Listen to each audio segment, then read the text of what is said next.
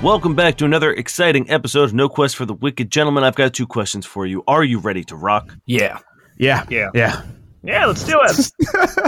More importantly, are you ready to roll? Yeah. Oh, yeah. I've actually got a dice roller ready.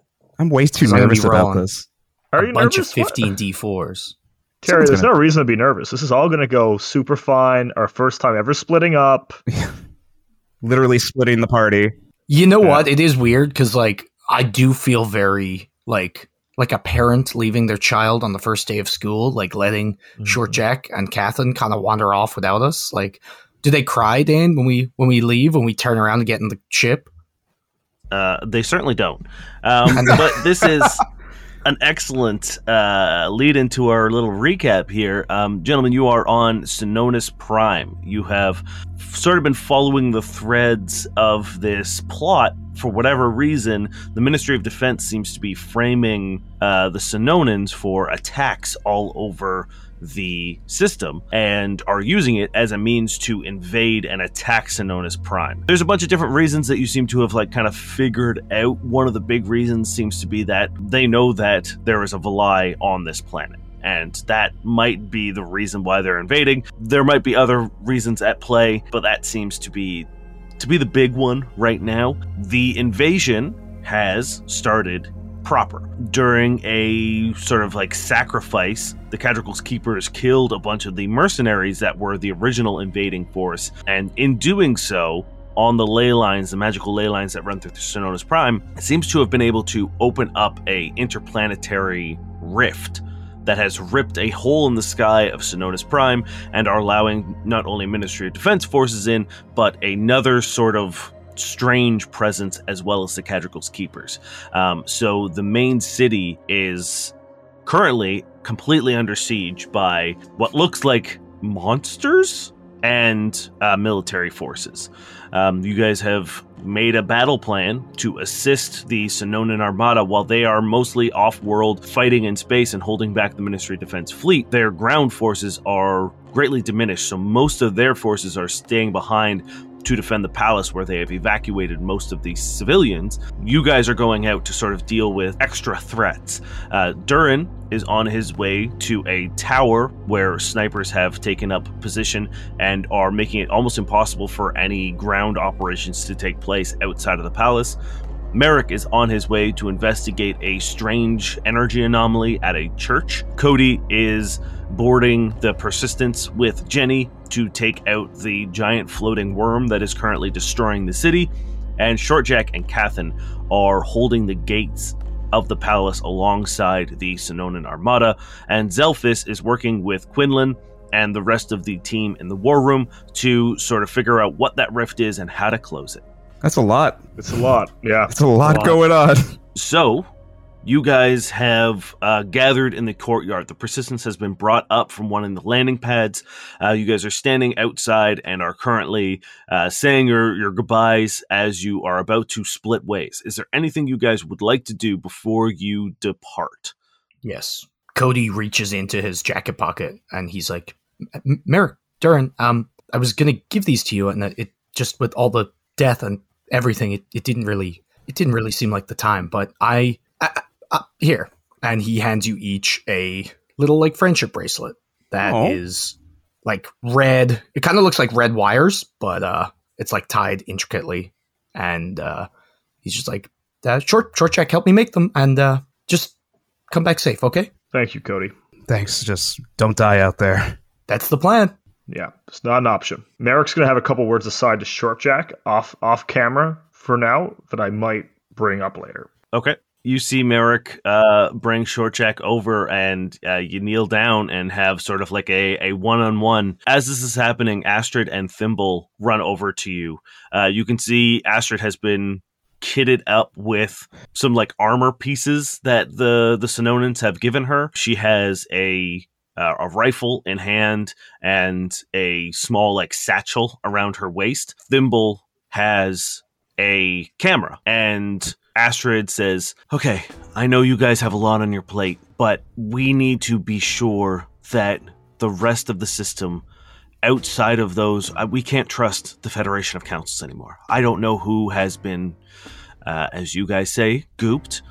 And with Sybil Maris being assassinated and our Minister of Defense also dead, or at least incapacitated, the power structure of all of Casamal is about to be thrown off, and we need to let everyone know, the citizens, the people of Casamal, what's actually happening. We are going to be doing our best to film and broadcast out in an effort to find those people within the Ministry of Defense that still have their own brain and their own thoughts, will hopefully pull back if they see that this is something other than what it seems to be. From there, we're hoping that we can get planetary pressure from the governments to pull back their forces as well. Anything you guys see that can help, please let me know. We will do our best to relay that information. I guess my question with all this is, like, what's stopping them from halting your communications out of here? Well, thankfully, the Sononans are very smart. They're going to be doing their best to counteract any effort to suppress our broadcast. They're going to be, for pretty much the first time ever, tapping into our communication systems. So between Thimble's knowledge of how the Federation of Councils and our broadcast systems work, and the Sononans' technical savvy, we should be able to hijack the signal, if not indefinitely, at least for bursts, in order to interrupt what's being shown elsewhere. Okay. The monsters in the city, are they hybrid monsters, or are they like some kind of new eldritch horror that we haven't seen before? It's tough to tell from here. But I will say that worm thing that's smashing through the city absolutely does not look like one of the hybrid monsters. It's way too fucking big. Okay. Thimble walks over to you, Durin, and once again she puts her hand on you and pulls you into a hug, and she just says, "It's getting really annoying to keep saying this, but don't die." Hey, same to you. You're going to make yourselves a target with the camera and all, so be careful out there. We're going to do our best to stay just in city walls. We're going to be broadcasting from here. But if you can take care of those snipers, we'll be able to get out onto the streets and get a better view. I'll do what I can. Do I have like a beacon or a signal or something for all of this? In what way? I know I asked it as Durin, but like, how will I signal that the tower is clear? You guys have access to comms, but if you want to have, like, you can get like flares or whatever, for sure. I'm gonna go with like a rad colored flare. Let's go bright pink. Electric pink. Cool. Yeah, the Sononans set you up with 2 flares. How about you take one for job well done and one for help? What's the opposite of hot pink? Cold pink. Cold pink. Yeah, it's cold pink. Here's a cold pink flare, Durin, just in case. And when the flare goes off, I want them to question the tone of color to figure out what's actually going on.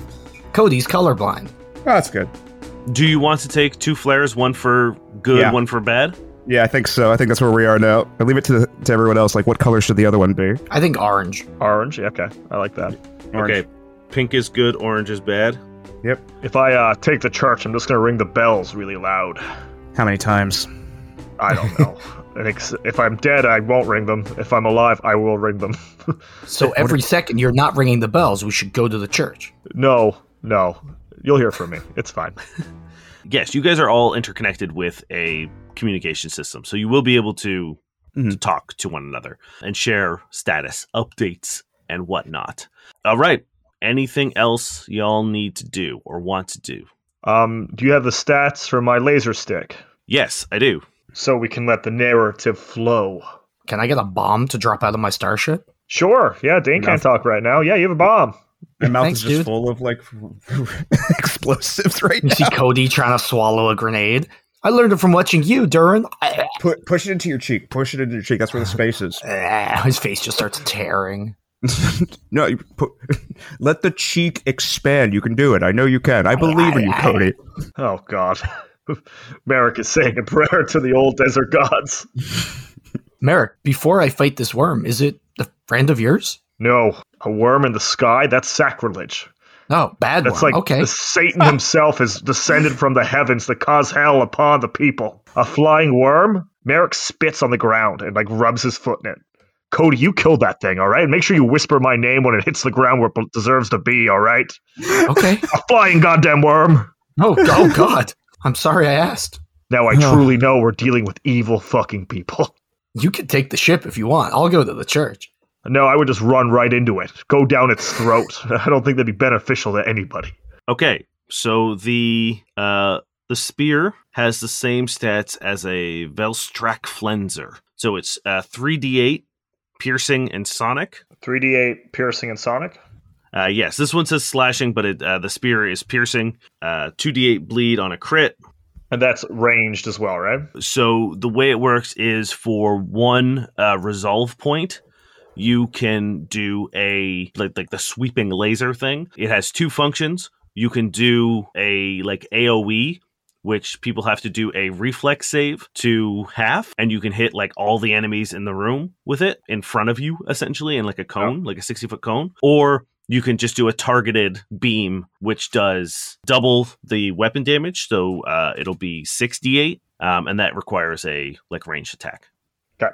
Cool. And you can do that once per 10-minute rest. Jenny walks behind you and claps you on the shoulder, Cody, and says, "All right, honey, you ready?" Yeah, let's shoot the fuck out of a worm. And Cody and Jenny board the Persistence. Durin, how would you like to leave the city? Probably on the back of a convoy heading towards like the destination, or at least get me close to it. Not close, I mean like within range of it, I should say.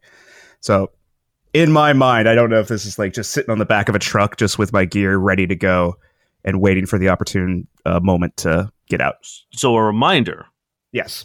The snipers are specifically not letting people leave. Yeah. Oh, not letting people leave. So it's within the area then. Okay.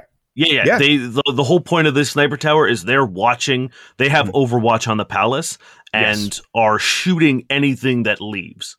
They're intending to keep everyone in the palace walls. Fair enough. So if you want to recruit, like, the Sononans aren't fucking cowards. They're also not dumb. But if you want to recruit a few Sononans to drive you out, but I will tell you, they will not take a armored truck. They're going to take something fucking fast. That's fine. That's all we need to get there. And then, Jahara, I don't know if this is possible. I know you're low on troops, but if there's any way I can use one or two as a potential distraction. Nothing dangerous, just enough to turn their eyes in a direction enough, just in case. No one needs to get hurt. He thinks about that for a second. He says, "I'm not using what little men I have as bait, but what I can do," and he waves someone over who's wearing sort of like overalls and looks like he's in like a jumpsuit, so he very much looks like a mechanic, and they speak in Sononan for a second. And the mechanic nods and pulls out a little tablet and begins beeping. And then another one of those platforms that the Persistence was on, but smaller, sort of corkscrews up to the top. And there is a like half motorcycle, half Segway kind of thing. So it's like you stand on it, but it like leans forward a little bit. And he says, "You have two options. One, you can use this as your means of transportation. However, we can also remote control it. So we can program a hologram on it and send it out as a distraction." That's perfect. It's not all that stable. So if they land a hit, it will be revealed as a fake almost immediately. That'll be fine.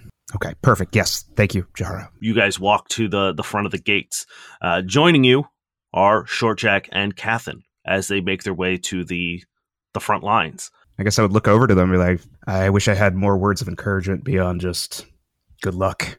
Shortjack looks up and just says, "Honestly, I mean, like, that's kind of all we need." And as he's walking, he forms his Solarian blade. And this time you can tell that he has entered into Graviton mode and not Photon.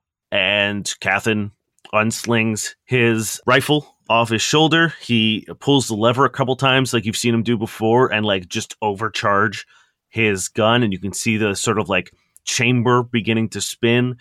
He draws his pistol out of his holster as he slides his rifle back on and spins the chamber, and you see it beginning crackling with energy again. He puts a hand on Shortjack, he puts a hand on you, and he just says, "I appreciate you guys doing this." You remember that train? Yeah.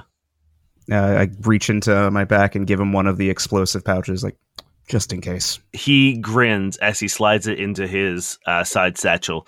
So you now have 3 satchel charges. That's fine. Merrick, how would you like to get out of the palace? Can Merrick just like jump off a back wall or something? Like, The snipers never thought of that, did they, Dane? I just want to parkour over the back wall. Yeah. I mean, you certainly can, but again, there are snipers watching anyone leaving the palace. There's got to be a blind spot. Is there any blind spot for a single person to sort of get out? Can I give him a lift with the persistence? Oh, yes, you can. That we'll figure out what we have to roll to get you out later. Instead of jumping from a wall, why don't you jump from a ship? That's perfect. Okay, cool. So then Merrick gets on board with you guys. And I believe that is it. You hear over your comms, testing, 1, 2, testing. Can you guys hear me? Loud and clear as Elphus. Yep. I can hear you. Fantastic. I will be running comms for this operation. And if you need anything, please don't hesitate to ask. We will do everything we can to support you from the war room. Appreciate it. I don't even know how to respond to any of this. It's just intense. It's intense. You know what? Let's start with Durin. Okay. Are you using the vehicle yourself, or are you going to use the decoy? Decoy. That's just going to be, it's going to be a just in case situation, just to, maybe just pull a sniper's eye off of me for a moment, just in case. What we're going to do is how do you want to exit? Do you want it to go out first? Do you want to be on it and then hop off it at some point in time as it turns a corner? What would you like to do with it? Okay. The way I'm thinking of it, because imagining the tower in the distance, I kind of want to just put it off to the side, just resting up against a garage somewhere for later use, if that makes sense. It does, but it doesn't solve the how do you get out with they're not just going to let you walk out. Oh, you misunderstood. Okay, sorry. I understand what you're asking now. So what I'm going to do is, as I get to the gates, I'm going to activate my Amulet of Camouflage. Ooh. I'm going to get into just a crawl position. And the way Amulet of Camouflage is definitely at least described is, if you remember Metal Gear Solid 4, that camo that kind of changes to the the street and stuff as he's moving.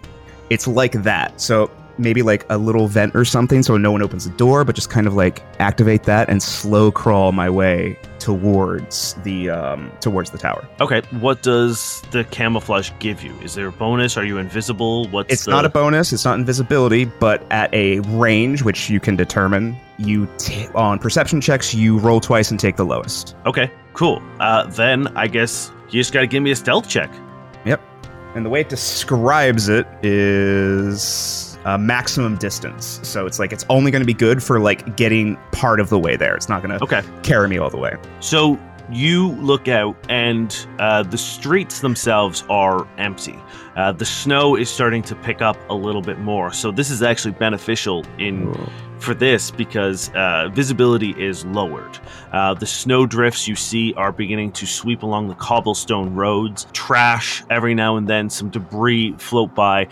Overhead you hear the whizzings of various Ministry of Defense vehicles, and you can hear the footsteps and shouts and gunfire of some of the keepers within the city limits.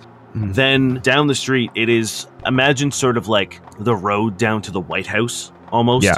Right? So it's you have all these buildings, mostly business. This is almost right downtown. The palace itself sits center of the city, and you're looking down this long street, about 5 or 6 blocks. And at the end of it is this massive spire that is the sniper perch. So you have managed, they've opened a small maintenance hatch on the bottom of one of the walls near the doors, and they've slid that open just enough for you to squeeze through. Give me that stealth check. Hell yeah. Okay, I have a 32. Okay, let me roll a perception check for them.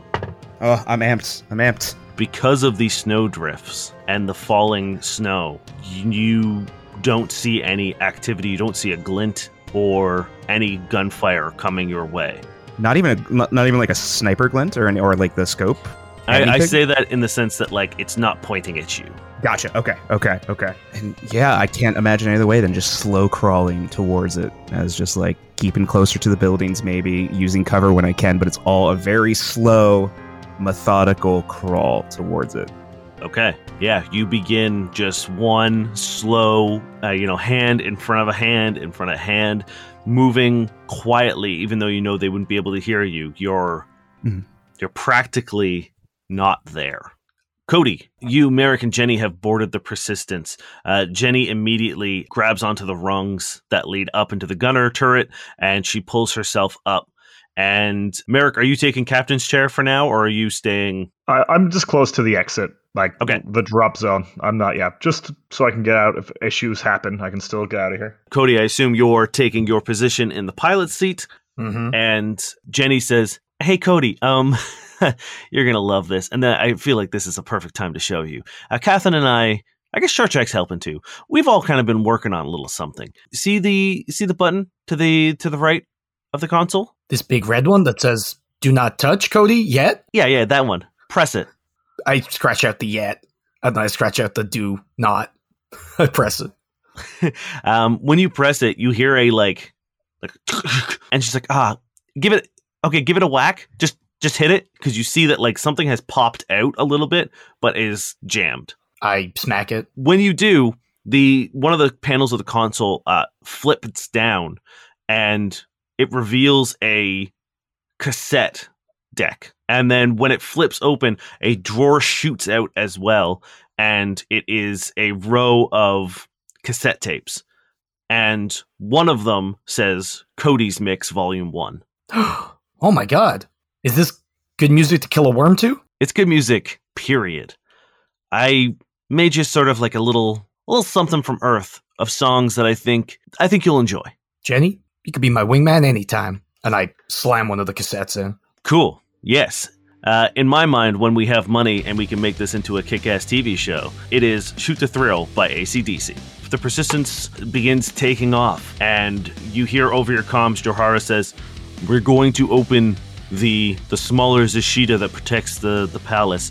You'll have a brief window to get out. We're not leaving it down for long, so get ready." And you see like a little countdown appear on your console, and it drops for a second, and you're able to gun it out.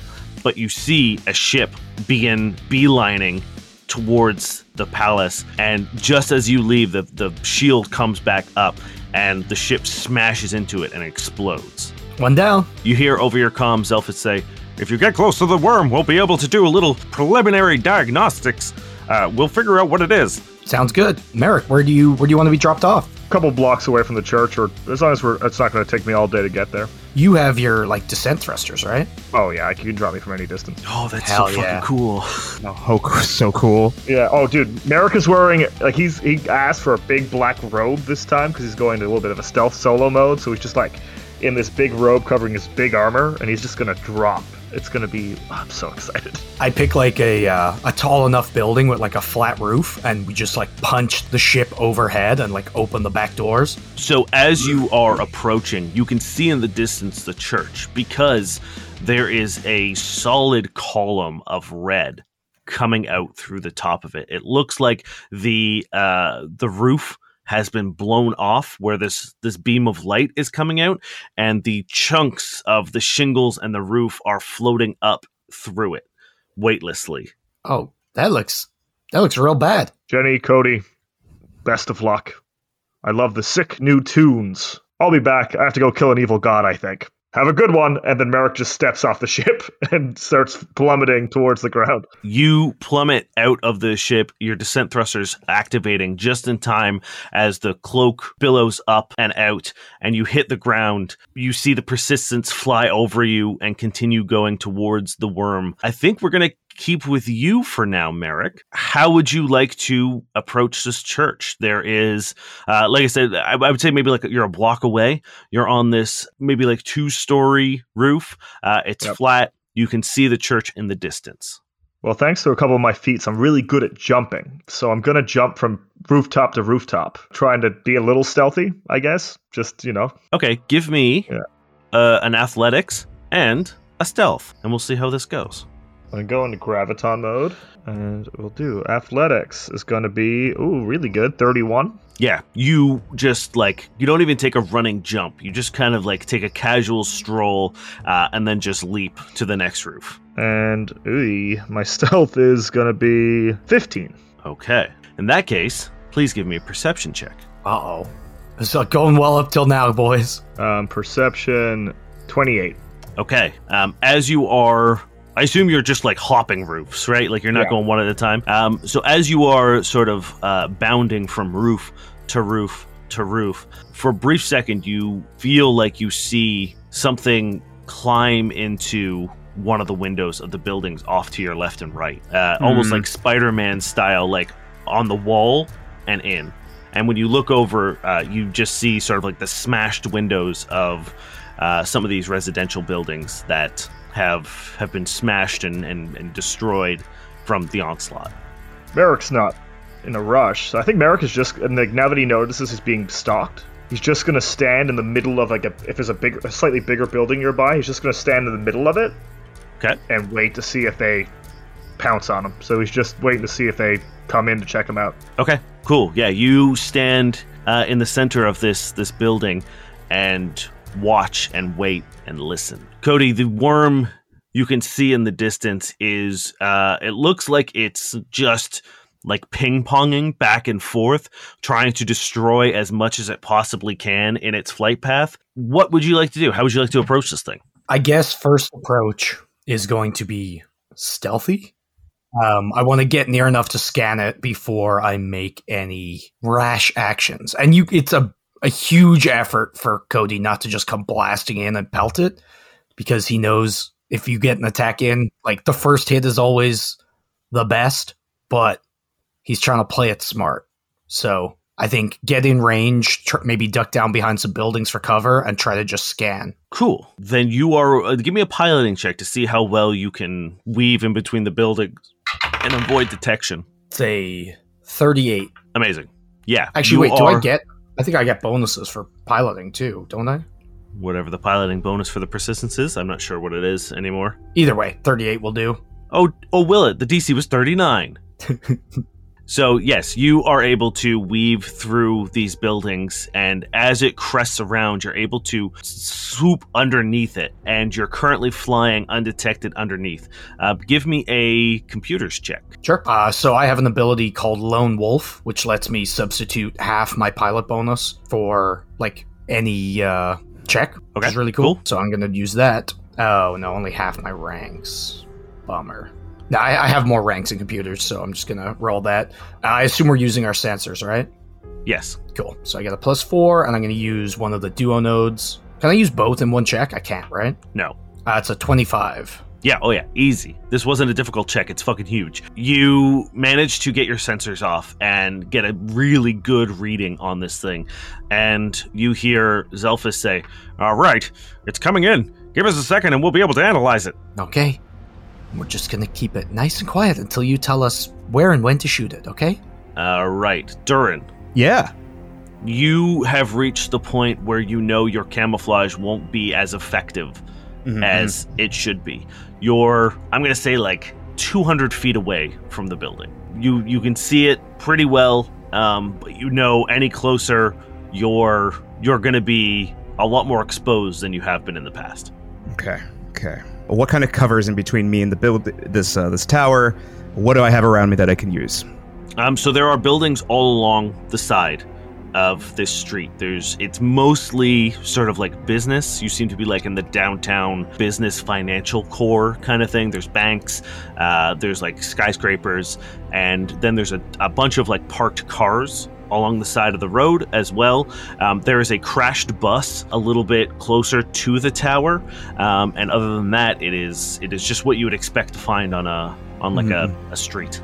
Okay, I'm gonna slowly make my way into one of the buildings and try to go from like building to building as I move closer and closer until we eventually get to that stretch where there's no cover at all. Okay, so I will say if you want to do that, the only way to move from building to building would be either to go to the roof and move along the rooftops, kind of like what Merrick's doing. No, because there wouldn't be any way to like move into the adjacent buildings from where you are. Oh, I know. I mean more so like, I realize not roof to roof, but more so like alleyway to alleyway type of movement. Okay, sure. Yeah, give me another stealth check. Sure. It doesn't go well. Okay, what'd you get? Not one. And now it begins. It all starts. The dice knew. The dice. You make your way to one of the banks, and as you crack the door open, you hear whip, whip, whip, whip, whip, whip, whip, whip, as the alarm begins going off. It echoes through this empty street. Then you see it. The sniper glint from the top of the tower as a bullet comes launching towards you. Give me... Actually, you know what? I'm just going to roll an attack roll. That's fair. Does a... Oh, man. Don't do that to me. Does a 34 KAC hit you? It sure fucking does. All right. All this buildup, I just get sniped in the street, just dead. No. How did we not take the reroll daily thing? We all just. Oh wait, I do have that. Hold on. No, we didn't take the real one. We took the plus Rocker Inspiration is what you have, and Miles already used his. I have my poncho. You do have your poncho. Yeah, that's fun. I think I'm gonna use my poncho right now for this. Okay. Can you remind? Do you have the flavor text for it? What you do and how it works? Durin's Poncho, Misdirection. Once per day, when an enemy successfully rolls an attack against me, I can spend 1 RP to perform a flourish with the poncho and force them to re-roll the attack roll and take that result, even if it's better. So just I see the glint, I quickly move, maybe my poncho makes the illusion of where I was, and go ahead. Unfucking real. I rolled a 1. Yes! Yes! Woo, woo, woo, woo. Poncho. Your poncho display is so impressive, he jams the sniper rifle. That's so fucking upsetting. You've been a sniper almost your entire life. It's you breathe this sort of conflict. It's so ingrained in you to avoid this fire. You flick your poncho, and when you do, you're gone.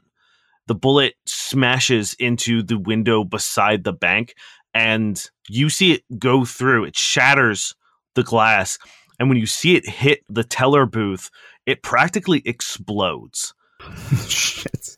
You know that they are using high caliber and high explosive rounds. If this were to hit you, you would have been very, very hurt. But you are able to... How would you like to get away from this fire? Where do you want to go? I want to end up in cover and be pulling my own sniper from my pouch and getting ready, just okay, if knowing you where want it's it, coming from. Yes. If you like it, I'll put you at the bus. That works perfect.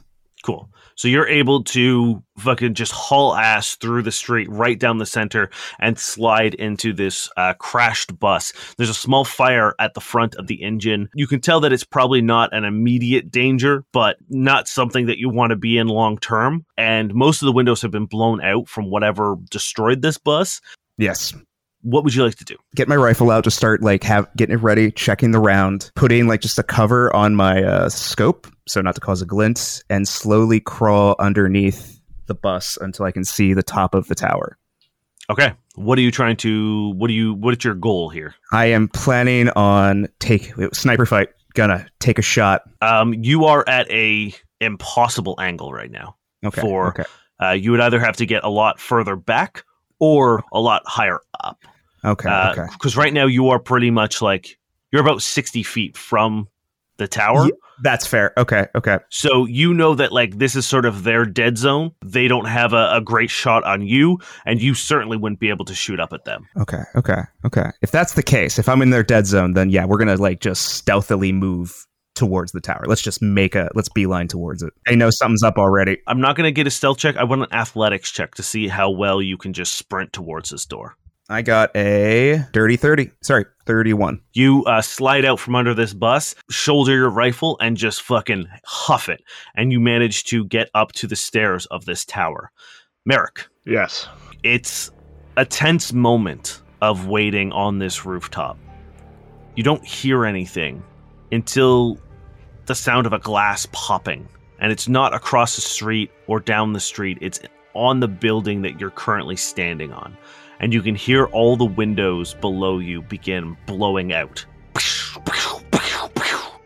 And then the sounds of chittering and clicking And then you see a clawed hand reach up and over the edge of the building, and then another one as a creature pulls itself up onto the roof of the building with you.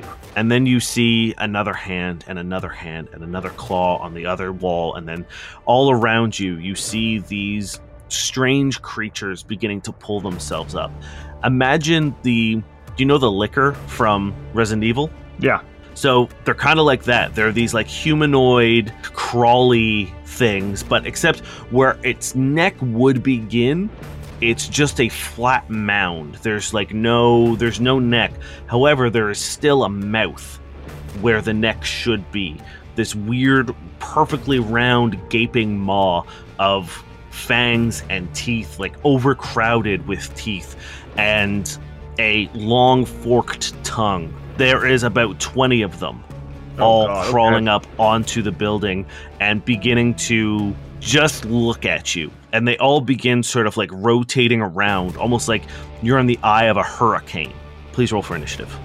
I was not expecting 20, Dane. I was expecting maybe 5 or 6. This is a good time to tell you that I will be stealing a little something from another D&D podcast called The Cleave Rules. So the way this is going to work is you're fighting sort of a swarm of lower tier monsters. Anytime this happens, I will be doing a thing called Cleave Through. So any damage you do to kill an enemy will be passed on to adjacent enemies. So, for example, if they have 10 HP and you do 30, you would kill 3 of them. Okay. Also, 20 is just 5 per arm. That's an unnatural 20. You certainly go first. Merrick doesn't even let them get in a perfect circle. So Merrick just dashes to one side, cloak bellowing in the wind, pulls out his Solarian blade as it forms. It's pure black blade, and he's just going to slash into the first one. Okay. That's going to be a 25 to hit. Yes, absolutely. Going into photon mode as it changes from purple outline to that nice bright sun shade. 21 plus 36 points of damage. Okay. You charge in and sort of startle them. They're used to being the predator. They're not used to people charging into the thick of them, and you manage to cut down 2 of them and injure another. I'll show you what the apex is, you weird chameleon tongue things. Perfect. There are 18 of them. You see the side that you charged at, they all just sort of hit the ground and hop up. They all try to sort of dog pile you. You're going to have to give me a fortitude save, please. This is what I wanted. 29. You feel them beginning to pelt down on you, but the second one lands on you, you're able to just with one arm fling them, with another arm fling them, and you're just sort of pushing all of these weird fucking things off you as the ones from the other 3 sides begin galloping, just full force, all 4 arms and legs just going full tilt at you, and they're all going to make an attack. So I'm counting them as 4 entities. Cool. My KSC is 29. Okay. The first one hits. Okay. Second one hits. Third one's a nat 20. Good. And the fourth one misses. All right. Damage for the first hit is 17 points of damage. For the second hit is 9 points of damage. The crit, 39 points of damage for the crit. Gross.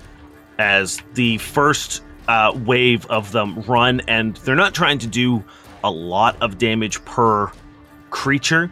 They run past you and get a lucky claw and rake it down your back, and then just get to the other side. As the other side rushes forward at you, they manage just to sort of chomp down on your calf and just pull with their overcrowded mouth of teeth.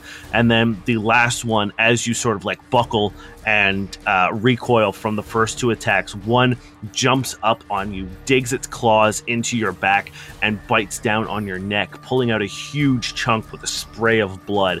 And as soon as that blood goes spraying out onto the roof, you see a portion of them all run towards it and begin licking it up. Yeah. It is your turn. Merrick just uses all his might to push them off enough for him to get a swing in. First attack is I rolled a 19 on the dice, so I'm assuming a 30 yes, that hits. Yeah. Oh, I almost rolled max damage. 45 points of damage from the first attack. Jesus Christ. Okay. I'm going to cleave. Now that my first attack is successful, I'm going to take a second attack. Hell yeah. So I'll be doing 3 attacks in total. Cool. That one's going to be a 26 to hit. That hits. That's 40 points of damage. Damn. Attack number 3. You're so Merrick strong. is he's just like literally spinning, I think. Like he's like, "Whoa, I'm a Beyblade," and he's just like cutting into as much as possible. We see overhead the cloak spinning. You look like a top as you're just like, as they all like launch up, you're just cutting them down. They keep jumping over and you're just like nailing your timing. Second attack is 31 to hit. Yes. Third attack, sorry. And another 40 points of damage. So Merrick did over 131 points of damage. Jesus. Jeez, dude. And you kill 9 of them. You kill half of the ones that are remaining. Yeah, you're just spinning. Your robes flowing perfectly, almost making like a semicircle shape as the front half of you is just a flurry of blows as your blade is just slicing through them. You see them getting cut in half, and the ones that are being killed, you see other ones running and lapping up their blood and insides. Their weird sort of like smooth face and maw just covered with like the black ichor that is coming out of them that should be their blood, but it's this thick, almost like oil-like substance. And they're just like furiously licking it up. It is their turn. My AC is down to 27 for this round. Okay. As I cleaved. There is only 2 groups left, so 2 attacks coming in. First one misses. Second one hits. So yeah, Merrick's spaced out. He knows the first group is coming. Sort of knows. Instead of taking 2, he's set up so he can dodge 1 to make sure he gets hit by the second one. So he bounces back as the crash of the second wave hits his back. Yeah.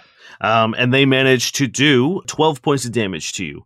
As once again, they realized like that big hit was good, but they didn't know if it was worth putting them at a disadvantage. So it's just, again, they're just like launching themselves at you and taking little swipes and bites at you as they pass by. It is your turn.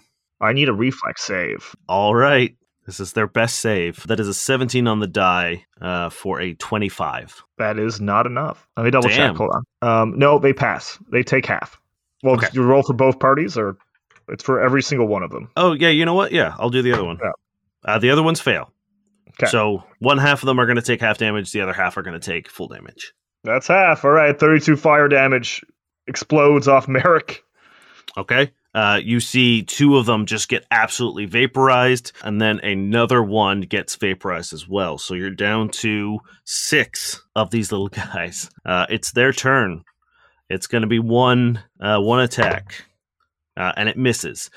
They're so low now in numbers that you realize that like they have no advantage. One of them goes to jump at you, and it just goes like sailing off the roof as you duck underneath it.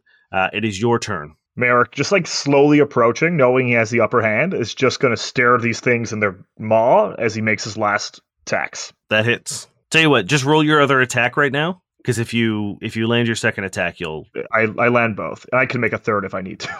That is enough to kill them. You slice through the remaining monsters here, and if you would like... You don't have mysticism, right? I have 1 rank in mysticism. Perfect. Roll me a mysticism check. That's going to be a 13. You don't know what these creatures are, but you can tell they are certainly demonic. You see a shadow crest over the building as the worm soars over top of you, the persistence flying just underneath it. Cody, you get a message from Zelphus over the comms, and he says, "Oh boy, this isn't good. This isn't good at all. If we're correct, this looks like a Chizadu. That's bad news for all of us." You see on your screen, it pops up with sort of like a wireframe version of this creature with its name, and underneath it, you see it says, "Harbinger of the Banquet." So, the banquet sounds good, but your voice sounds sad. Oh, the banquet is absolutely not good. The banquet is a sacrificial rite where it essentially devours tens of thousands of sentient life. This thing or something else? Oh no, this thing. Okay. So, where do I shoot it? I would say anywhere. It doesn't look like it has any natural defenses, but it certainly isn't defenseless. If you look carefully, it has armored plating forged from the metals of burning asteroids that it wraps itself in when it slumbers. It then melts it into armor around itself. Other than that, you just need to kill it. Perfect. Because I came here to scan a thing and shoot the hell out of it. And I'm all done with scanning. I'm going to just, like, pull up in a big, like, corkscrew from under, like, from beside the building where I was hiding. I'm just going to, like, strafe the back of the thing and just unload. We are in Starship Combat, so the way this works is the way that it always works. You have to give me a stunt, and then you'll have to give me a positioning check to attack it. The way this is going to work, it's not difficult to get into position in order to, like, actually see it or get a line on it. It's whether or not you can position yourself and get a shot through the armor is essentially how that's going to play. If you would like to take actions that aren't a pilot action, you can do that and still do an attack because you have Jenny. Okay. So the way it works is you won't be able to do a stunt, but you can do, like, rebalancing your shields, etc., etc. Okay, so I can basically do one thing, like stunt or action, and attack. Perfect. Yes, and then you make a positioning check, and if you get into position, you can make your attack because you do have Jenny on board. Okay. Yeah, you know what? Fuck it. Let's not do a stunt then. I'm going to divert power to the weapons. Before you make any choice or roll anything, you have to tell me what ability you're going to take from Jenny. I'm going to go in hard, so I'm going to take the extra 3DX. Okay. Yeah, I'll read them out real quick for people in case they forget from last week. I can either get a bonus to attack rolls with a +3, additional damage of 3D whatevers, or repair one system completely once per encounter from Jenny. Correct. So I'm going to go with the additional damage. I'm going to divert power to weapons because I want this first hit to count. Okay. Then roll me that engineering check. Sure. Do you want me to use my ability or hers? This would be you. Okay. I'm going to take the +2 as well. Okay. So that is going to be a 24. Divert. 22 is the DC we're looking for. Ooh, thank God. All right. So I pass. So you pass. So that is, you turn all 1s to 2s, right? Yes. Then let's do some positioning checks. You pull up on your console the screen that you always see Duran playing with, and you've seen him do it before, and you just crank all those sliders to the max. It works. You've never really understood it, and now you get why he does what he's doing. And you see the little, like, weapons icon light up, and it begins, like, flashing. All right, positioning checks. 37. That is enough. What is your positioning DC? 27, which they also do. So go ahead and roll your attack. All right, so it's going to be 18 D4s.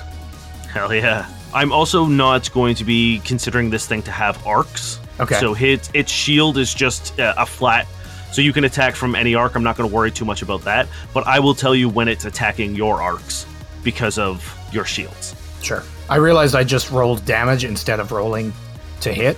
So yeah, roll to hit. Roll to hit. Ooh, I love that. That's 36 to hit. That is enough. Yes. All right. That is 51 points of damage. Is that converting your ones? That is converting my ones. Just a little bit more than a Merrick. As I just, like, punch the ship, like, up the length of the worm and just, like, brrr, like Gatling gun. Amazing. What arc do you want to position closest to it? I guess if I'm flying over it, it would be my back arc. Okay, cool. Yeah, you manage to crest up and over it, and as you fly above it, you just sort of like lay down heavy fire along its spine, or where its spine would be. It's a worm, it doesn't have one. And then you see it sort of like let out this horrible scream as its beak at the front opens up. You see this like swirling void inside of it as it goes to make its attack on you. Is it biting or shooting me? It is biting you. That's not great. That's 27 AC? Yep, that'll do it. Okay. Or wait, hold on. All right, so the aft arc takes 23 points of damage. As you zip in front of it, you see that it wasn't going nearly as fast as it is capable of, and it just sort of like lunges forward and grabs onto the back of the Persistence, and you can feel it trying to like direct its movement now. It's latched onto the back, and it's like sort of like almost like a dog with a toy, like shaking back and forth, and you're able to, just at the last second, able to gun it a little bit and escape its mouth, but it's done some serious damage to the back. You can see that the shields are flickering. Yeah, that's more than half our shields back there. Oh, shit. All right. It is your turn. Okay. I'm going to do a stunt. So I'm going to evade to get a +2 to AC. Whew. It's a bad roll, but it's just enough. It's a 25, and I need a 23 to hit it. So I start like weaving in and out of buildings. Not that it wouldn't be able to reach me, but that it won't be able to keep track of me, because I know it can just smash through the buildings. Yes. Yeah, you begin weaving and dodging and like doing quick stunts so that every time it like glimpses you from the side, it like smashes into a building to make like a hard turn and like navigate again through it. It's smashing a bunch of shit, but the second it like turns around, you've already like circled back around or underneath it. And you can tell that it's like almost getting tangled up in the buildings, and it's slowing down a little bit. Make your positioning check. 36. Okay, I do not make it. So get your attack. Amazing. Yeah, I like visually, it's like you see our ship, like the back of it, like weave, and every time it's broken by eyeline, you see it again, and then the third time you like see it flash out of view. When it comes back into view, I flip the ship around so it's facing right at the worm, and I'm just gonna like shoot right down its throat if I can. Yeah, you can see it like rears up and smashes at what it thinks is you, but it's just a reflection in one of the windows, and it's like kind of stuck in this building for a minute, giving you an opportunity to light it up. I'm going to take the extra damage as well, and a +2 to this roll. 29 to hit. 29 does not do it. Fuck. Yeah, I don't know if I get any bonuses to it, but yeah, that looks like 29 is going to be it. You send a just absolute barrage of gunfire. You see Jenny's got a good line on the turret, and as you're shooting, you see them, like, all of the ammunition just pinging off that star metal that has been grafted onto its body, dealing no damage. It manages to get its face out of the building that it just smashed into and curls up, smashing the adjacent buildings to turn and face you, and is now once again behind you, giving chase. Tell me what Jenny ability you're using, and we're starting the turn over. Jenny, maybe focus on targeting for now. It's kind of tough to hit. You got it, honey. So I'm going to take the +3 to attack rolls, because this thing is a lot harder to hit than I thought it would be. You see the like targeting controls get taken over by Jenny, and you can just focus on flying as you can see like the targeting reticle begin moving independently and like pinging locations, like the spots of where it's just flesh and not armor. I'm going to evade. Okay. So 30, which does it. And then I guess positioning. So again, as I kind of start weaving between these buildings again, because it already seemed to work. Oh, it's a nat 20. Hell yeah. Hell yeah. Which doesn't give me anything, but that's a 41. No. Or does it give me something, Dane? No, we'll figure something out. It should give you something for positioning. You know, I'll give you a +2 on your attack roll. Cool. For being in a really good position. Okay, great. Yes, it also gets in position. What arc do you want to present to it? The front arc is at risk because trying to keep this thing on its proverbial toes, because I assume it doesn't have any. This time, instead of waiting for the gaps between buildings, I'm going to find a building with like imagine an office block with just like glass windows on either side. I'm going to go straight through the glass. So like just enough clearance for the ship and like smash through and like strafe it as I like pass. Okay. You're like destroying the city Superman style. That is a 34. Actually, sorry, a 36. Yes, that does it. Hell yeah. Not do as much damage this time, but that's okay. Oof, Jesus Christ, that's a bad roll. So 31 points of damage. Okay, you shred some of this armor off of it. You see the chunk, and where it like it's raw and bloody, where this big piece of metal goes falling, and just like you can see it smash into the street below, kind of like bisecting a car that's been parked underneath it. And it's going to make its attack roll. It got a 29. God damn it, Dane. Yeah. Just when I get up to 27, you hit me with a 29. I see how it is. He's just watching the stats. He's not actually rolling. the front arc takes 18 points of damage as it just sort of like bows its head and slams into the front of you.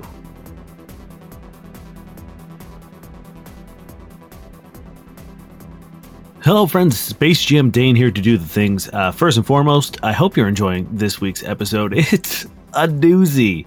Second, this week has been sponsored by Zencastr. I talked about it before, but Zencastr is the whole reason that you're hearing this show. We have dudes all over our lovely country. We have Ryan is across on the other end, the East Coast. Terry lives in another city. Niall and I are the only two people who live in the same city. It would be very difficult to do the show if it wasn't for something like Zencastr. It is a all-in-one podcasting studio where we can all just jump on. We record the show. We don't have to worry about backups or losing any progress because even with a slow connection, you've got crystal clear audio quality and backups that are saved on site. Zencastr makes it incredibly easy for us to get together, record the show. It is stress-free, it's worry-free. It makes the whole experience very easy. In fact, I'm recording this break in my studio, which is a closet, as you know, and then I'm going to literally walk into my living room where I edit the show and download the files all from there. I don't need to do any transferring. It's all right there. You can access them on any computer as long as you just log into your account. Using Zencastr is now super easy to record a podcast. Log in using any browser, start recording a high-quality podcast episode right away. Record studio-quality sound and up to 4K video with your guests. Feel a sense of zen knowing Zencastr's multi-layered backups ensure that you always have your recording in the highest quality, even if your connection is unstable. If you've ever thought of starting your own podcast and then realized that you need a bunch of tools and services and platforms, well, those days are over. Zencastr is an all-in-one podcasting platform. You can create your podcast all in one place and then distribute to Spotify, Apple, and other major destinations. Go to Zencastr.com, that's Zencastr.com/pricing, and use our code NOQUEST, and you'll get 30% off the first month of any Zencastr paid plan. Once again, that is Zencastr.com/pricing, and use our code NOQUEST, and you'll get 30% off your first month of any Zencastr paid plan. We want you to have the same easy experience that we do for all of our podcasting and content needs.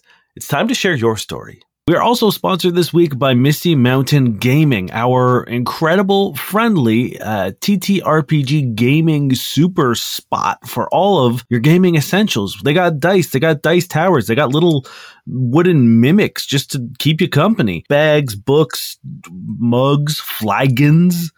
Literally anything you would need to elevate your gaming experience, Misty Mountain has it. And we have something for you. It is a code to save 10% on anything you buy in the store. Just head on over to mistymountaingaming.com, choose your favorite set of dice or a roll box or a roll mat or whatever you would like of their extensive array of gaming paraphernalia. And at checkout, use the code NOQUEST10 to save 10% on anything you buy at the store. Once again, it's 10% off everything at the store at mistymountaingaming.com using the code NOQUEST10. It helps you, it helps us, it's win-win. You may have also noticed that there is a third thing uploaded this week onto the feed outside of this episode and the Level Up episode. We are now doing a new bonus content, recorded sort of like mini episode for Patreon. We're calling it the 10-minute rest because that's what you do in Starfinder to get your stamina back. It is literally 10 minutes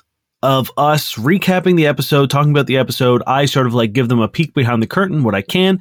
They talk about their favorite moments. We talk about things sometimes outside of the game as well. It's just sort of like a 10-minute episode, exactly 10 minutes. We get no more, no less. Directly after we record the episode to just sort of like spitball our thoughts about what we just recorded. It will be releasing every other week outside of the episode. So whenever there's an episode, the next week will be a 10-minute short rest, and then there'll be an episode, a 10-minute short rest. This first one is available to everyone just so you guys see what it's like, so you know what you're getting into. The next one for episode 56 will be Patreon exclusive and will be available to anyone on any of the paid tiers of our Patreon. That's all for this week, friends. We will see you in 2 weeks' time. We hope you enjoy the rest of the episode. Are you looking for a D&D podcast with a dark side? Something more like Game of Thrones and less like Monty Python? Tale of the Manticore is part dark fantasy audio drama, part solo D&D RPG. There's no plot armor here. The dice make all the important decisions. Join me as I resurrect the excitement, wonder, and emotion of old-school D&D. Made for a mature audience, Tale of the Manticore is both a fiction and a game. It's the story where chaos rolls.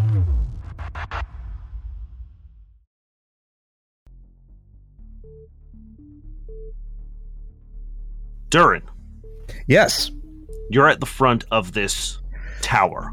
Mhm, How would you like to proceed? What does it look like? It looks almost like a half of a church. It looks like a church tower. So it's this long, really tall brown sandstone tower. It's got one of those twisted mosaic bulb-like tops on it, but you also see that there's like a steeple that has like a viewpoint on the top of it, which is where you can presume that the snipers are currently residing. In front of you are the only means into the tower, other than some of the windows like way up, like probably about 80 feet up, are the next sort of like means of entrance, are these Gotcha. double doors, these like 12-foot tall, thin, narrow double doors.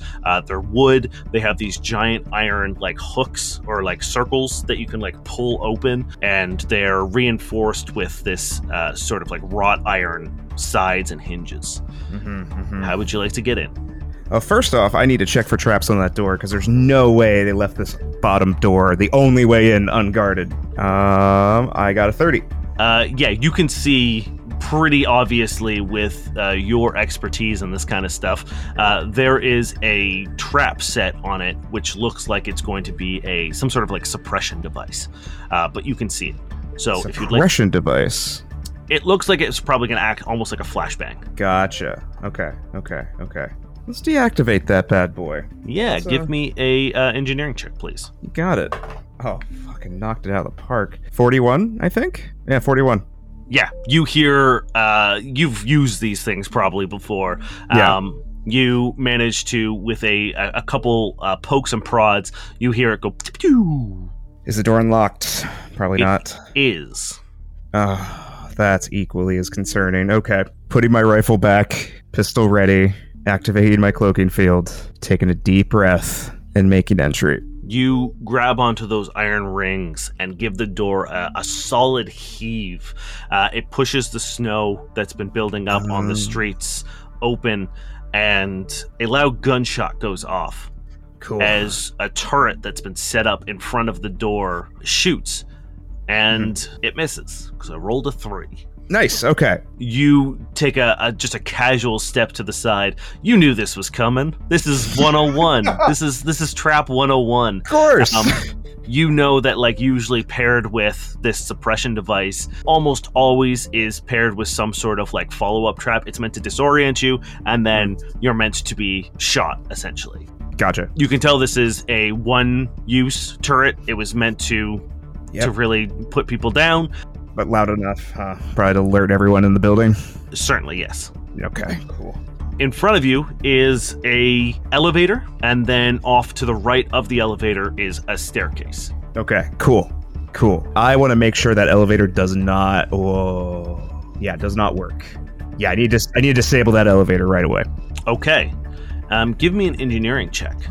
Holy shit, hold on. My brain's doing a thing. Uh-oh. My brain's doing a thing. I'm getting some readings on the ship. It looks like Durin's brain, it's doing a thing. It's doing a thing. Durin, we talked about this. No doing a thing. Your vitals are saying that your brain is doing a thing. I want to do the opposite of Die Hard. He gives them a machine gun. Live easy? What? No. Remember the elevator scene? But the opposite. Okay. You want to put the explosives on the elevator and send it up? Yeah. Sure. Yeah. No. All right. Hear me out. All right. This is seeing the elevator. Plan is forming. All right. I know where they are, or what floor of the tower they're on. We can set up the explosives via the elevator, because I'm not sure how. I guess that's my next question. Is there any like strategical points to put these explosives that will take down the tower, or is this a better option? You can look around and realize that like you could certainly do immense structural damage. But the 3 charges probably aren't enough to collapse this tower. Oh, hell yeah. Okay. No, we're We're doing it. We're doing it. We're getting into little elevator action. So that way, whatever flammable substances are nearby, just pile them in, rig it to blow, and then send the elevator up. You walk over and press the up button to call the elevator, and it doesn't work. Oh. Well, I'm sorry, Terry. All right. Well, Darn, if your readings, your brain thing. you just saw a sudden drop, and it's like, no, guys, it's fine. I just got Your sadness meters. Coming off. All right. Okay, I'm gonna set up the explosives here and make my way up the stairs. Okay. How would you like to set up the explosives? You have 3 charges. Yep. In a way to cause as much structural damage as possible. Give me an engineering check. Will do. It makes sense to disable the elevator. It's fine. I'm fine. 30. All right. You know that you won't be able to obviously collapse this tower. Yeah. But the most beneficial thing to do is to place them all on one side of the tower, because that would be the best way to make it structurally unsound. It's not going to collapse, but it would put it in the most precarious position if you were to blow out one side as opposed to spreading them out into like 3 corners or vertically. It just makes sense to put them at the base all along one side of the wall. Love it. Do that. Set a timer for 7 minutes and 30 seconds and make my way up the stairs. Now I have to track time. That's so many rounds of combat, Terry. Yeah. Well, I'm assuming going up the stairs is going to take a little bit longer than a minute or a second. Yeah, it takes about 7 minutes and 45 seconds to get up to the top of the All right, tower. cool. All right. All right, you want to climb the stairs? Yeah, I want to climb the stairs, gun ready, perception, keep my beady eyes open, ready for wherever the targets are coming from if they are aware of me, which probably are 32 on my perception as I'm climbing the stairs, kind of keeping an eye out for things. Yeah, you notice every now and then there are tripwires. They're well hidden. They're really, really well done. But again, this is something you would have done previously. So you know, like, they're following textbook sort of like ambush tactics and covering their back. So everywhere you would put a tripwire, you find one. You're welcome to try to disable it. Otherwise, I will say, because you're aware of it, you're easy to like just walk past it. I'm just going to walk past. I'm not going to disable it. Just kind of cool. No reason to wait. I have a timer. No reason to waste time right now. Then you get to the top of the tower and you feel the cold wind like whipping, and you can hear the movement of people up here and muffled chatter. It's hard to hear over the wind, but you can tell that there's more than 2 people here. Okay. Because you can hear a couple distinct voices. Give me a stealth check. Will do. Can I make a retroactive question?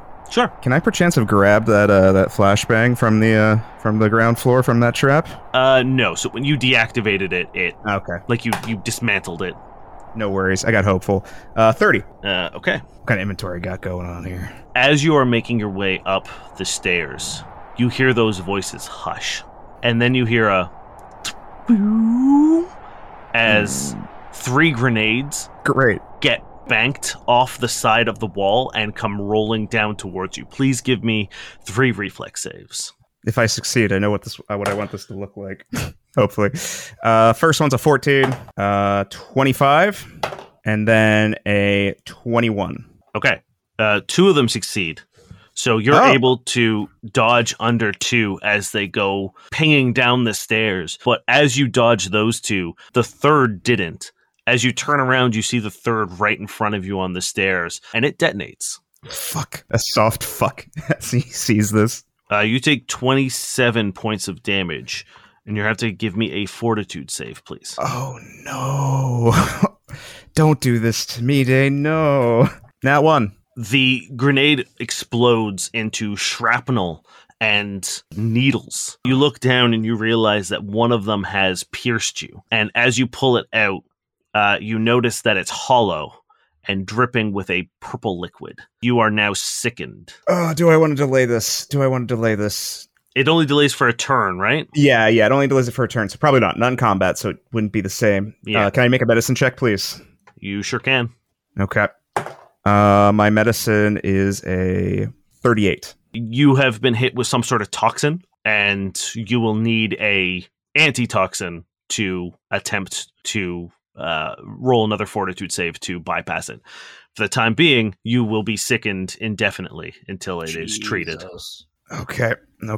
This is why we set the timer and we don't have a button. This is why we do these things. And then you're going to have to roll me initiative. My initiative is a 32. Okay, fantastic. Let me roll their initiative. Didn't like that sound, Dane? I just rolled such dog shit. Okay, enough time has passed for everyone that you're all going to have to roll me a d8, please. Oh. Has it been 10 minutes of downtime for Merrick? It certainly has not. I rolled an 8. I rolled an 8 as well. I rolled a 7. Niall. Sorry. I'm sorry, boys. Well, wait. My Ion Stone, if I'm one away... No, they all have, hey, you can, hey, do you want to bump it up to an 8? No. Not with that face, no. Yeah, with that face and that tone, I want to gouge my eyes out. How many demons do we summon, Dane? The amount that you rolled. Oh, good. Oh, good. Now, Cody, as you are flying through the city, you see that one of the buildings hasn't been evacuated.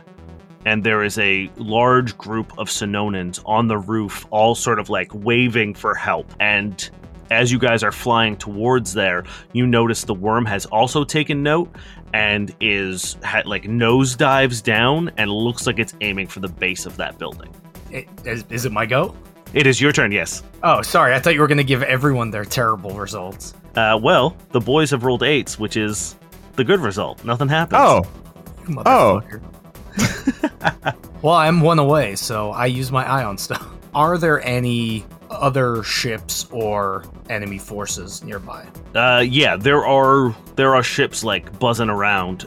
Some of the armada, like some of the armada ships, are here and fighting the Ministry of Defense over the city. Do I think I would be able to get there and get them on board on time? Absolutely not. Okay, yeah, I figured. All right, I'm going to bait and switch this worm and try to make it think that one of its own ships fired on it. Okay. So that it will attack it, giving them time to escape. Because I don't know what else I could do. Okay. I'm going to use my +2 for the duo node. What Jenny ability are you using? I will do the +3 to attack in the hopes that if this fails, I can at least make it come for me instead. Okay. Okay. Wish me luck. Fuck. Oh, you know what? So, I get a 32. I need a 33. I use my Ion Stone. Hell yeah. Whoop, Nice. Whoop, whoop, whoop. Unfortunately, you did use it to increase the D8. To an 8, so a good thing happens. So I'm fine either way. No, that's just how many people are on the build. Yes, no, you managed How many to... orphans are there? All of them.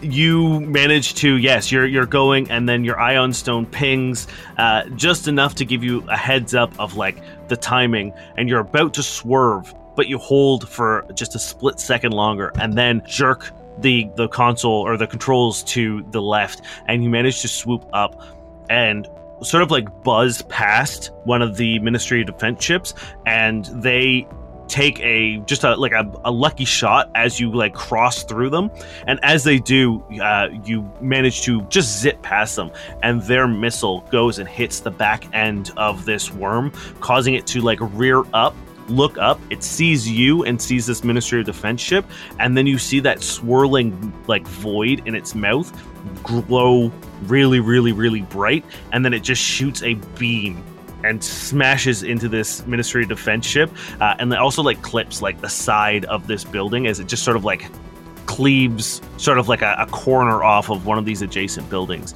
But you have successfully distracted it from the people on the roof. And I open comms.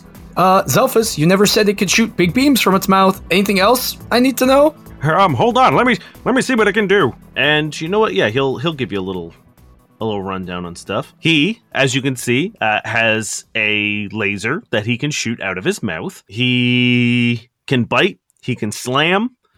He can also burrow. And I think that's kind of all he can do. Merrick, unless you have something you want to do, you can be at the church. So what Merrick does before he goes to the church is that he piles all the dead bodies pretty quickly on one pile in the middle of this building to sort of draw any more of these things in the area to this pile of flesh. He's going to take off his robe, which is covered in their blood, roll it into a ball, and use his force powers to fling it into another building to draw them somewhere else too, just to set up more traps. So if these things do come from his behind, they get distracted by different sites.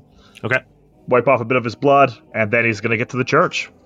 You arrive at the church, and once again, it is this, think Gothic architecture. It is this beautiful church. It's got a large radial window of stained glass at the front of it. It has 2 sets of big wooden doors. There are pillars that sort of crest up and over it. The main sort of like chapel area used to have one of those beautiful domed roofs with like color and mosaics, but as you saw when you were on the Persistence, you see that there's a giant red beam of energy smashing through the roof of it, shooting straight up into the sky. You look up into the sky and you can see sort of like a swirling mass sort of like culminating around where this beam is going up into, and you can see parts of the church getting ripped and torn off into this beam as they slowly float up. But now that you're closer, you can see that they're also slowly disintegrating. They're slowly just being eroded, almost like you're watching like a fast forward in time. There doesn't seem to be like a force doing it. It just seems like it's falling apart again, like through time and erosion. And you don't see anything in front of the church, but you're starting to see sort of like these red tendrils beginning to sort of like encase the church.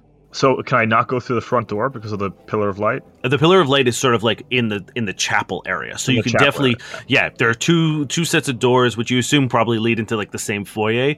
You can just tell that this is sort of like the church of the city, so it is huge. Like it's a very, very large building. What was the deity for this church again? Sorry, the original deity? It is Eurisa, which is the goddess of knowledge, mental perfection, scholarship, and science, and Talavet, goddess of community, self-reliance, and tradition. And you know those are like the core deities of Sonoran theology. All right, I could do this like a Durin, or I'll do this like a Merrick. So Merrick is going to go through the front door.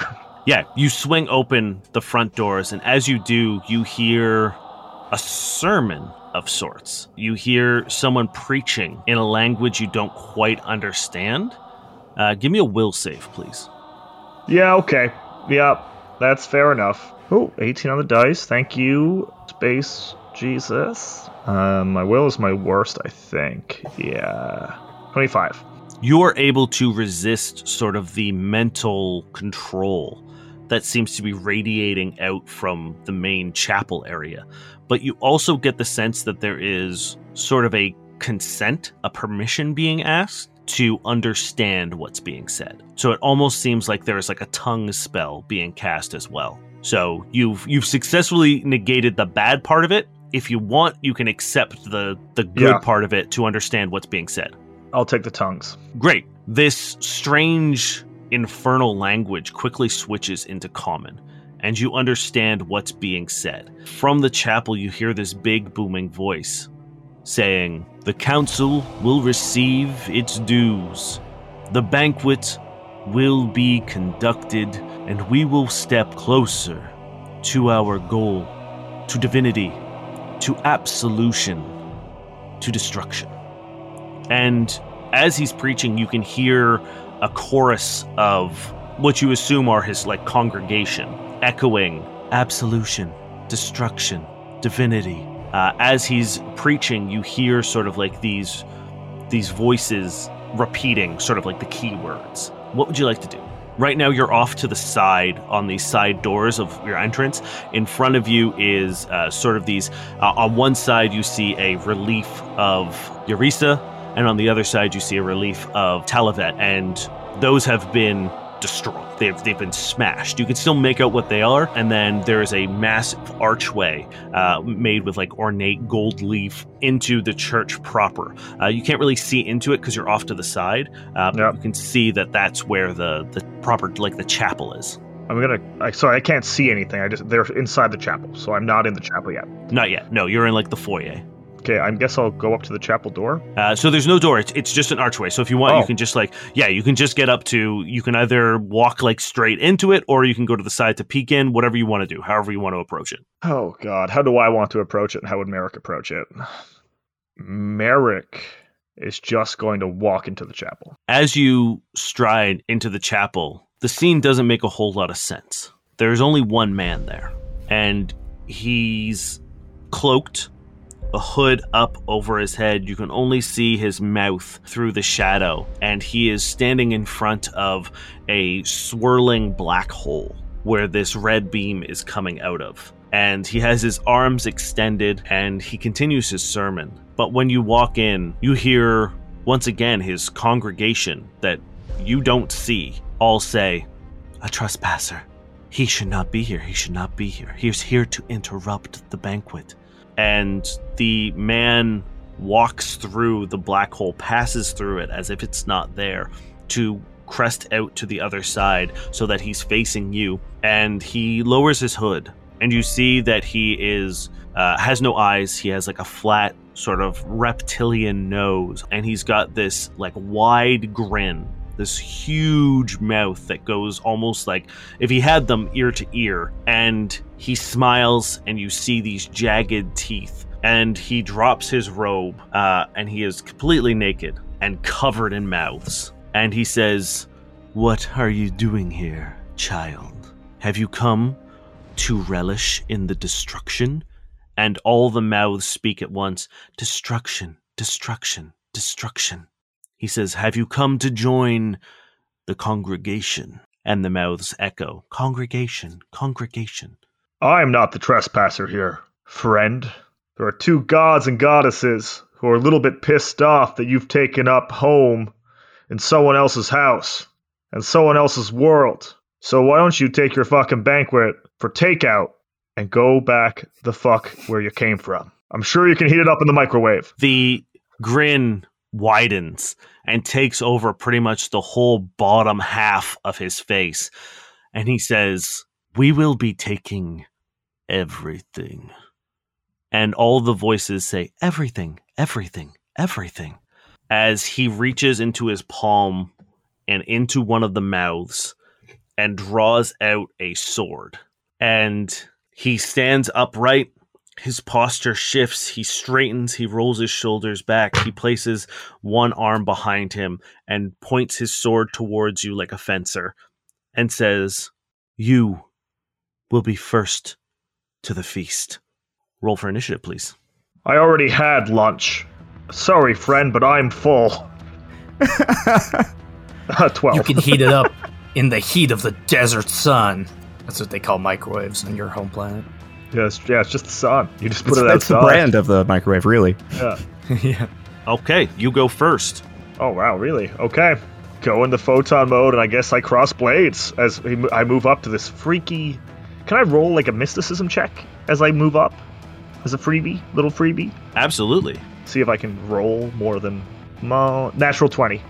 Natural 20, hell yeah. Dane. Hell yeah, Natural man. 20. What is this bitch? You've heard of these people. You and with all the pieces, the worm, the black hole, the banquet. Can I say his name? Because I think I know who we're dealing with here. You probably don't, but I'd love to hear what you think. It's Yeah. not Rovagug? I just assumed this was Rovagug devouring It is. Mount. It is the Devourer. It's a cult of the Devourer. Yeah. Wait, what? This is known as an atrocyte, the physical embodiment of atrocities. And you see him covered in mouths, victims of his. When he takes a life, he can add its mouth and consciousness to his congregation to live and struggle for all eternity under his will and under his sermon. They serve him and bolster his faith so that no matter what happens, the Devourer will always be worshipped for as long as he lives. They are powerful divine casters, and with a nat 20, let me see if I can give you some information. Devouring motherfuckers. He's like an evil worm, so he's like, I bet you on my planet, he's like the worst of the worst.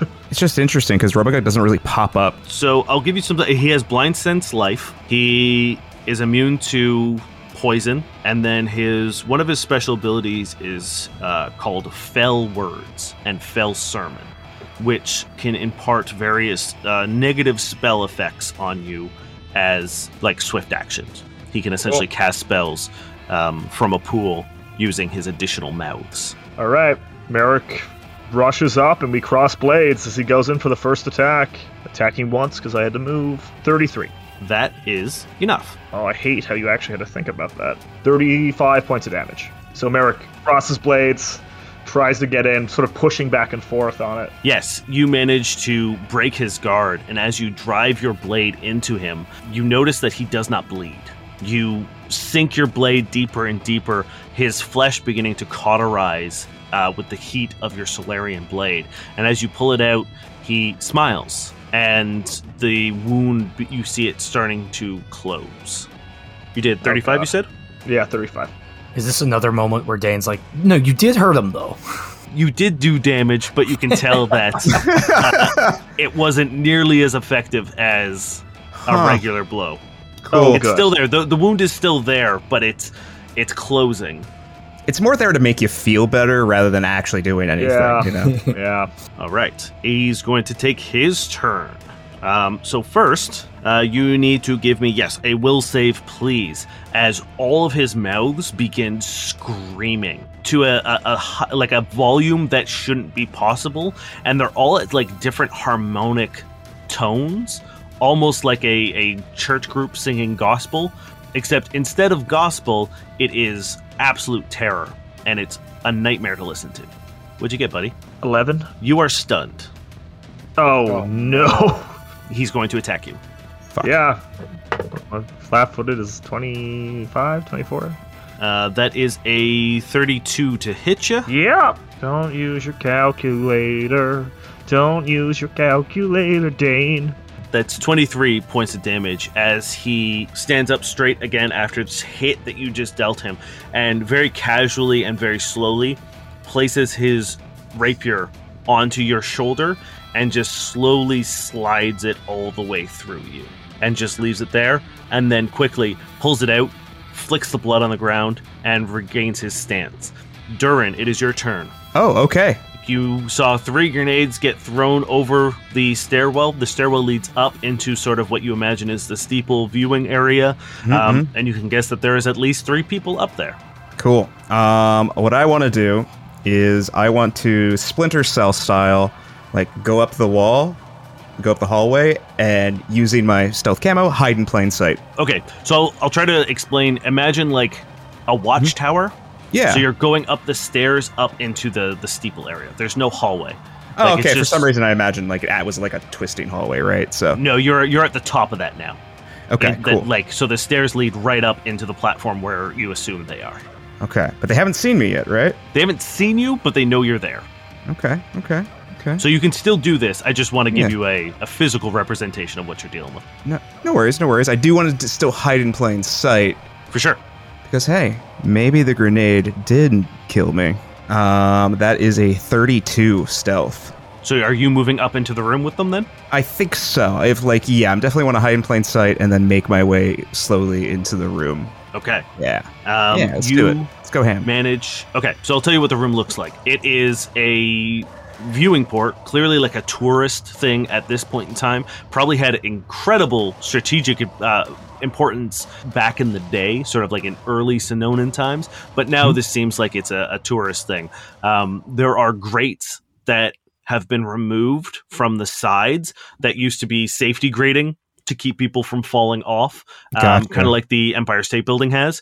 They have been removed and they're sitting on the ground. So clearly these guys had come in and removed them. There is a sniper perch facing the palace. There's a bin of like a bunch of ammunition and rifle parts and rations, and there's a small like little portable heater up here as well. Once you get up onto the platform proper, there is like an electronic heating source, and you see that there are 3 of those Cadrigal keepers. The guys in like the black sort of geometric armor. Okay. All 3 of them are trained on the stairs. One of them seems to follow you up. Yeah, cool. Let's do this. Let's go. What would you like to do?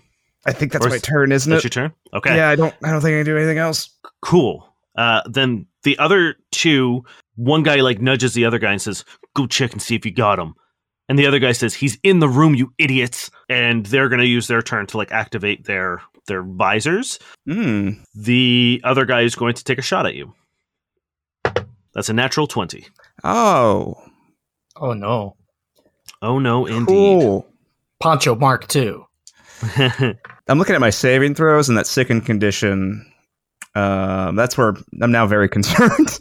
You take 37 points of damage. Okay. As the dude who saw you just point blanks you with his sniper rifle. This is also a crit, so you have to give me a fortitude save, please. Come on. Oh, hell yeah. Oh, thank fuck. 24, so that's as good as we're going to get.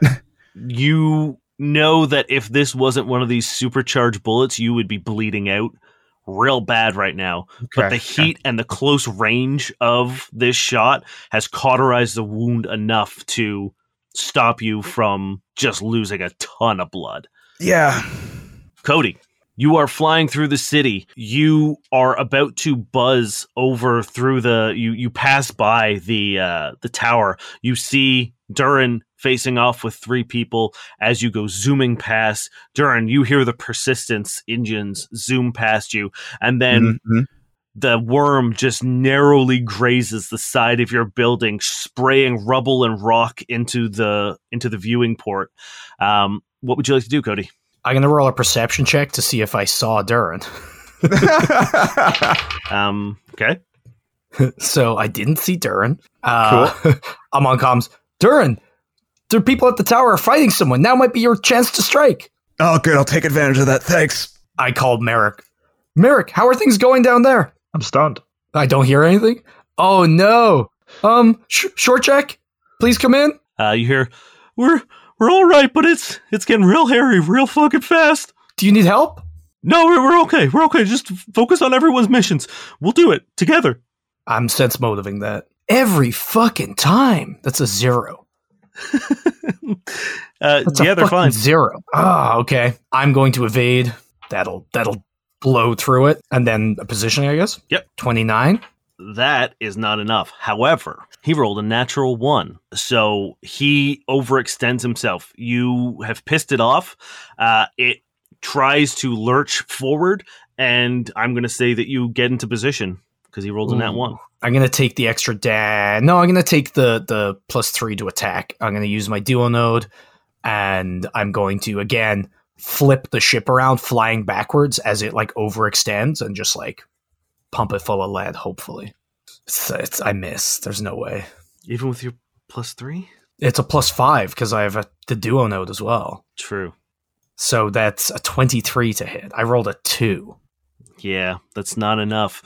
You begin just like peppering it with fire, but as you see it, it sort of opens its mouth and just absorbs all the fire into that swirling void inside of it. Merrick, you are stunned this round, so he is going to just take his attack. Am I able to use Strength of Purpose to try to roll against the stun again if I activate it right now? Do I have the ability to activate it right now? Yes.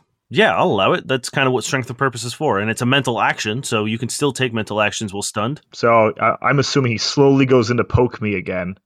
And then all of a sudden, Merrick glows that bright blue, and his blade changes that cerulean color. My new will save is going to be 26. That's enough. And I also, does someone have a dice roller up? Can someone roll 11d6s for me real quick?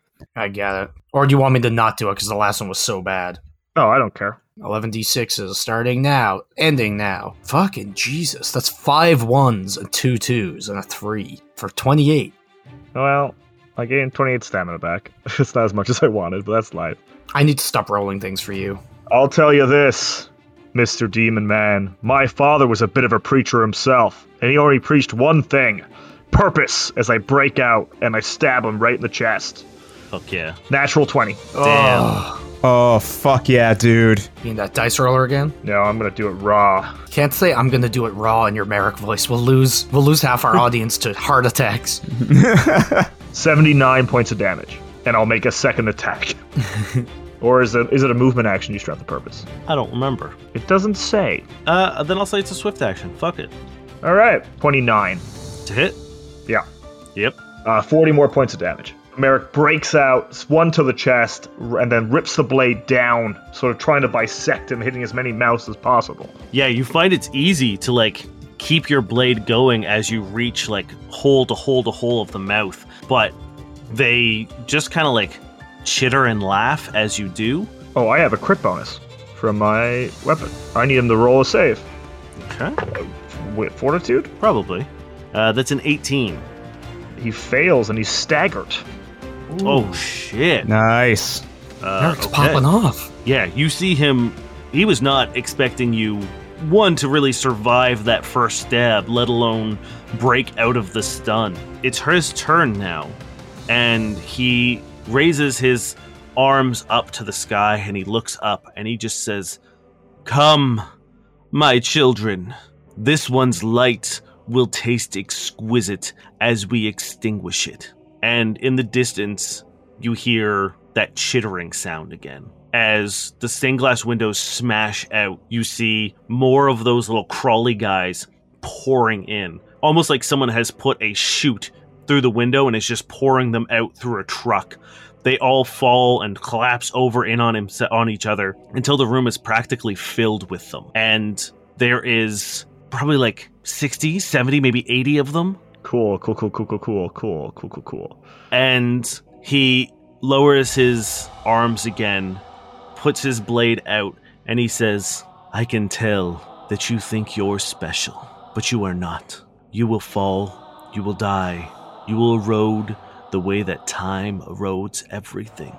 We have only been created to destroy, and we destroy everything that is created. And I cannot wait to take you apart. Add your mouth to mine. You will join the congregation, and you will be serving the Lord of Devouring forever." And from above you, you hear another smash as the stained glass window that hasn't been destroyed by this beam of light caves in. Shards fall to the ground as a hooded figure lands beside you. And the voice says, "You wouldn't believe how difficult it is to see his mouth." Holy As the figure beside you forms a silver blade, as he flashes you a familiar, charming smile.